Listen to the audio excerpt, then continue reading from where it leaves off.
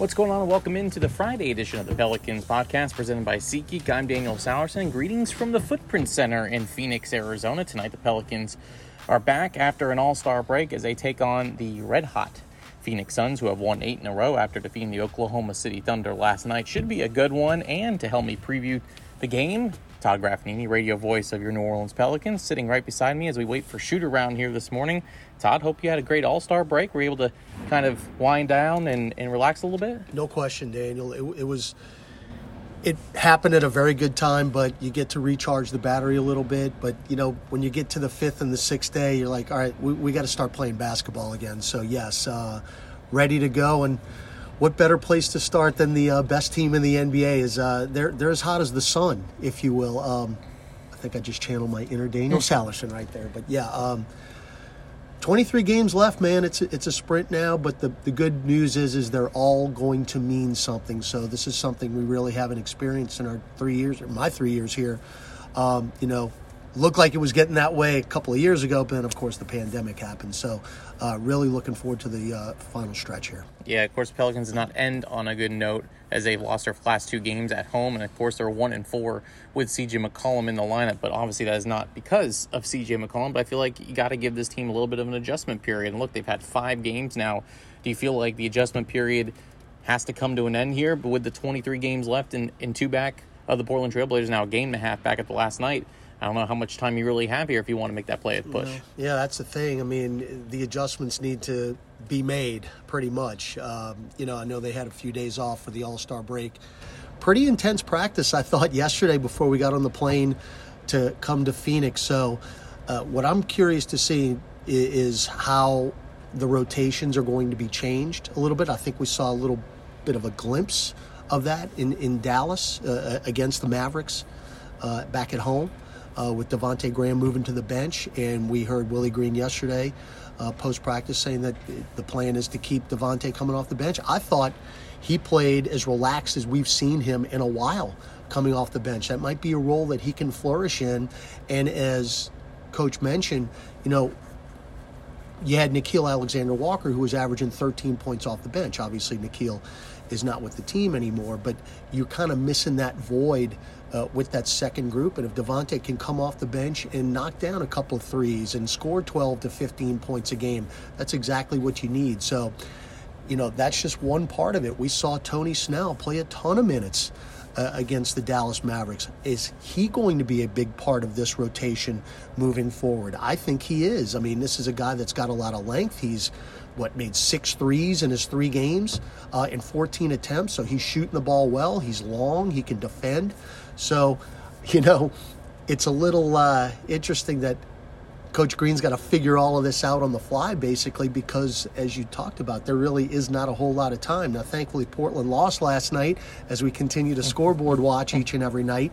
But, at some point, the Pelicans are going to have to hold their end of the bargain and win some games. Yeah, absolutely. We talked about Tony. I'm glad you mentioned him just because everyone wants to focus on CJ, and rightfully so. But Tony has been a factor off the bench, especially shooting from 3 in his last few games. But let's go back to CJ for a minute here and what he's been able to do. 28.5 points per game in his first 5 games with the New Orleans Pelicans. And you knew when you're getting him, you're getting a score, but 30-plus points in 3 of his last 4. I mean, you and JD mentioned it. The walking bucket is, in fact, here, and it's certainly added some great offense for the Pelicans so far. He had 2 30-point games in Portland this season. He comes to New Orleans, he's got 3 in his 5 games. So I guess, and just to kind of piggyback along what John DeShazer has been talking about since we've been watching him, you feel comfortable when he's got the basketball. You feel that every time he puts it up, it's got a better than average chance of going in, and that's a feeling that we haven't had a lot in the last couple of years. So, yes, and the other thing is he can play the point. We have seen him distribute the basketball. His assist totals are very, very good so far in his brief Pelicans career. We know he can score.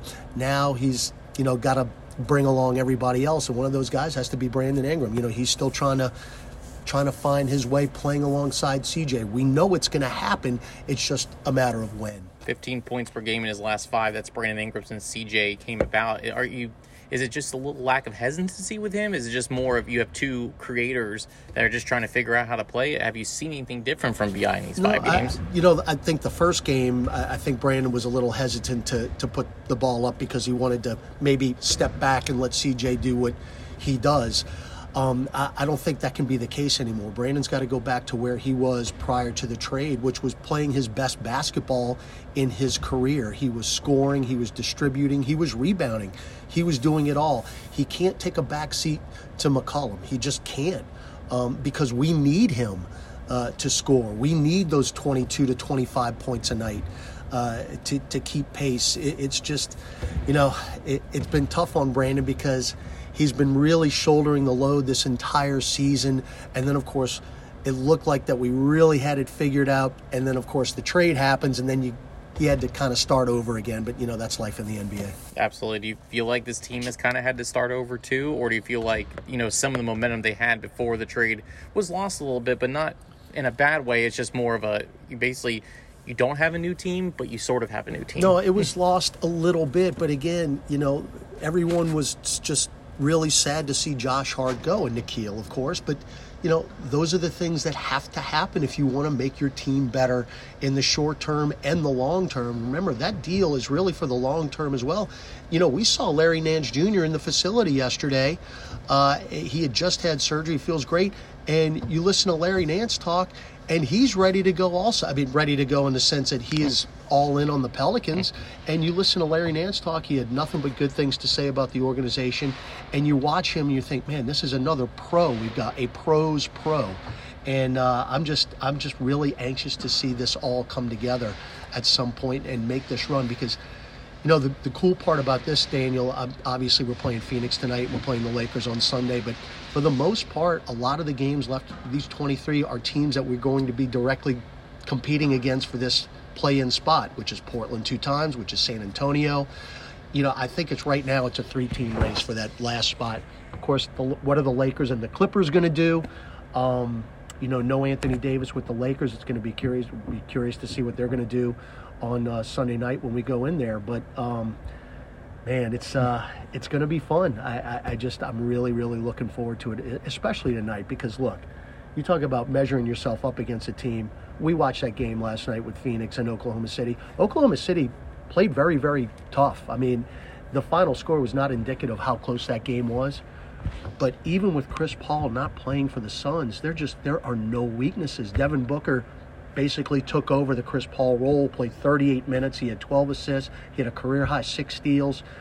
There are no weaknesses. So you're measuring up tonight against the best team in the NBA, and I'm very anxious to see it. And not only the best team in the NBA, they also have the best bench in the NBA, which means the depth that they have, which brings you to your point of no CP3, could still mean no problem for this Phoenix Suns team. The good news is you do get them on the second night of a back-to-back, which hopefully can help the Pelicans. But you mentioned the Suns. Let's talk about the schedule a little bit for New Orleans. As much as what's weird is I read yesterday that the Pelicans have the most games against teams under 500 in the final 23 games, but they have the 8th toughest schedule based on winning percentage. And so it's a really funky last 23 games, and it starts with 2 tough games on the road, at Phoenix, at LA. You come home against Sacramento, who's still in the hunt. There are 3 get back in the loss column of New Orleans, I believe, but still are fighting for a playoff spot with Domantas Sabonis. And then you have the Utah Jazz coming into town. Then you're back on the road against Denver. They owe you one after what you did in Denver, and then Memphis Grizzlies. So as much as we talk about the schedule, it's not easy coming out of the break, which means these 2 games on this road trip, you got to at least steal one of these things. I agree. And off the top of my head, I want to say that we're over 500 with teams that are under 500, if you will. But the teams that are over 500, we just have not held our end up, and that has to change. We're going to have to start stealing some of these games. And, it would be a big-time win tonight. Think about how hot Phoenix is. They won 8 in a row, 19 out of 20. That's just insane. But you can't tell me that we can't come in here and do it, especially, Chris Paul means a lot to this team in the clutch. Now, Devin Booker basically took the game over last night, but there's a comforting feeling with Phoenix when it gets down to the nitty-gritty because Chris Paul is always there to kind of take the game over. Well, that's not the case. Not saying that Booker's not capable of it, but on a night-in and night-out basis. So we'll see. But no, we're going to have to start winning some of these games that, on paper, the Pelicans are not supposed to win. That's how you make your hay. But look, San Antonio, we're tied with them right now. They own the tiebreaker. They own the tiebreaker. They have given us fits. Just absolute fits, no matter who's on the court for them. So we're going to have to find a way to win a lot of games and get our way in. You remember the last time we were here? It was a long time ago, and I remember it for a couple of reasons. Being an Atlanta Braves fan, as they won the World Series that night, I was very happy. But this game was all Pelicans in that first half. They got off to a fantastic start, and then that guy, Chris Paul, took over with 18 assists. And you mentioned that fourth quarter. I think they doubled you up 36-18 in that fourth. But Pelicans came out, red hot, and I feel like that needs to be the key tonight, especially with a team on the back-to-back. We talked at the time, the Pelicans scored 36 points in that first quarter to the Suns 22. And look, I'm not a savant. I looked at the box score on the plane up here. But we had said at the time this was without a question the best quarter in that part of the season. What we forget is early in the third quarter, with the Pelicans still up double digits, that's when Jonas inadvertently elbowed Herb Jones, and Herb actually had to miss the rest of that game in concussion protocol and then miss the next game. I don't think the Pelicans would have lost that game if Herb Jones would have played the entire game. That's just me. Just because of the way that we were playing him. And remember, Willie Green was on this staff. He knows exactly what the Suns are trying to do. Now, trying to stop it is a whole different matter, but it looked like we had a pretty good handle of what they were doing in the first half of that ball game and the first 2 minutes of the third quarter. Remember, right before Herb got hurt, he had a steal and a dunk and put us up by like 14 points, and then 30 seconds later, that was it. Should be a fun one tonight. Before I let you go, I want to talk about something that we both noticed last night, kind of going to today, what the Pels fan base has been up to in the last couple of days on Spaces on Twitter, bringing in Kendrick Perkins, who did not have very nice things to say about New Orleans on ESPN, but just the fact that with all the distractions going on, you can tell Willie is focused on the task at hand. Both him and CJ made comments about the situation yesterday, but I do want to give a shout out and let you do the same thing, because there was almost 2,000 people in that Twitter Spaces last night coming together and trying to kill a narrative about certain things as where this team could be going, relocating, which is completely out of the question. I was very impressed by how this fan base, how passionate they are, have been able to come together over the last couple days, and hopefully can carry that momentum into some wins here. I agree 100%, and just a shout out to everybody who participated last night. I just put that out on Twitter. A narrative like that is just so dangerous, and lazy. And what really, really aggravates me, Daniel, is that ESPN, who is a big-time promoter of the NBA, allows this to happen. They actually promote what Kendrick Perkins is trying to say. That is just so bad on so many levels. So you got to kill the narrative. They did a great job last night. Shout out to Perkins for at least showing up and getting basically flattened by everybody who was out there, because he's not listening to facts. It was pretty obvious, judging by all the tweets last night, that Perkins didn't even want to listen to fact. So, again, keep doing what you do, Pelicans fans. Get locked in for these last 23 games. It's going to be a fun ride, win, lose, or draw. And of course, you can't draw, but you know what I'm saying. This is what you want. You want meaningful basketball games, and we're going to have it.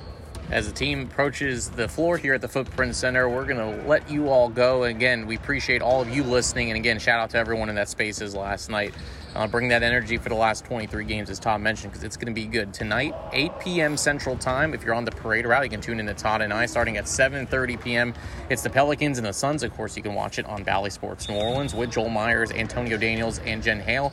Then on Sunday, no local TV on Valley Sports. It'll be nationally televised on ESPN 9 p.m. Central Time. So make sure you take us on your parade route with you. 8:30 p.m. Central Time. Todd Graffagnini and I and Aaron Summers will have the call on Sunday. No podcast on Monday. We'll be traveling back until Wednesday. I'm Daniel Salerson. Thanks for listening to the Pelicans podcast presented by SeatGeek.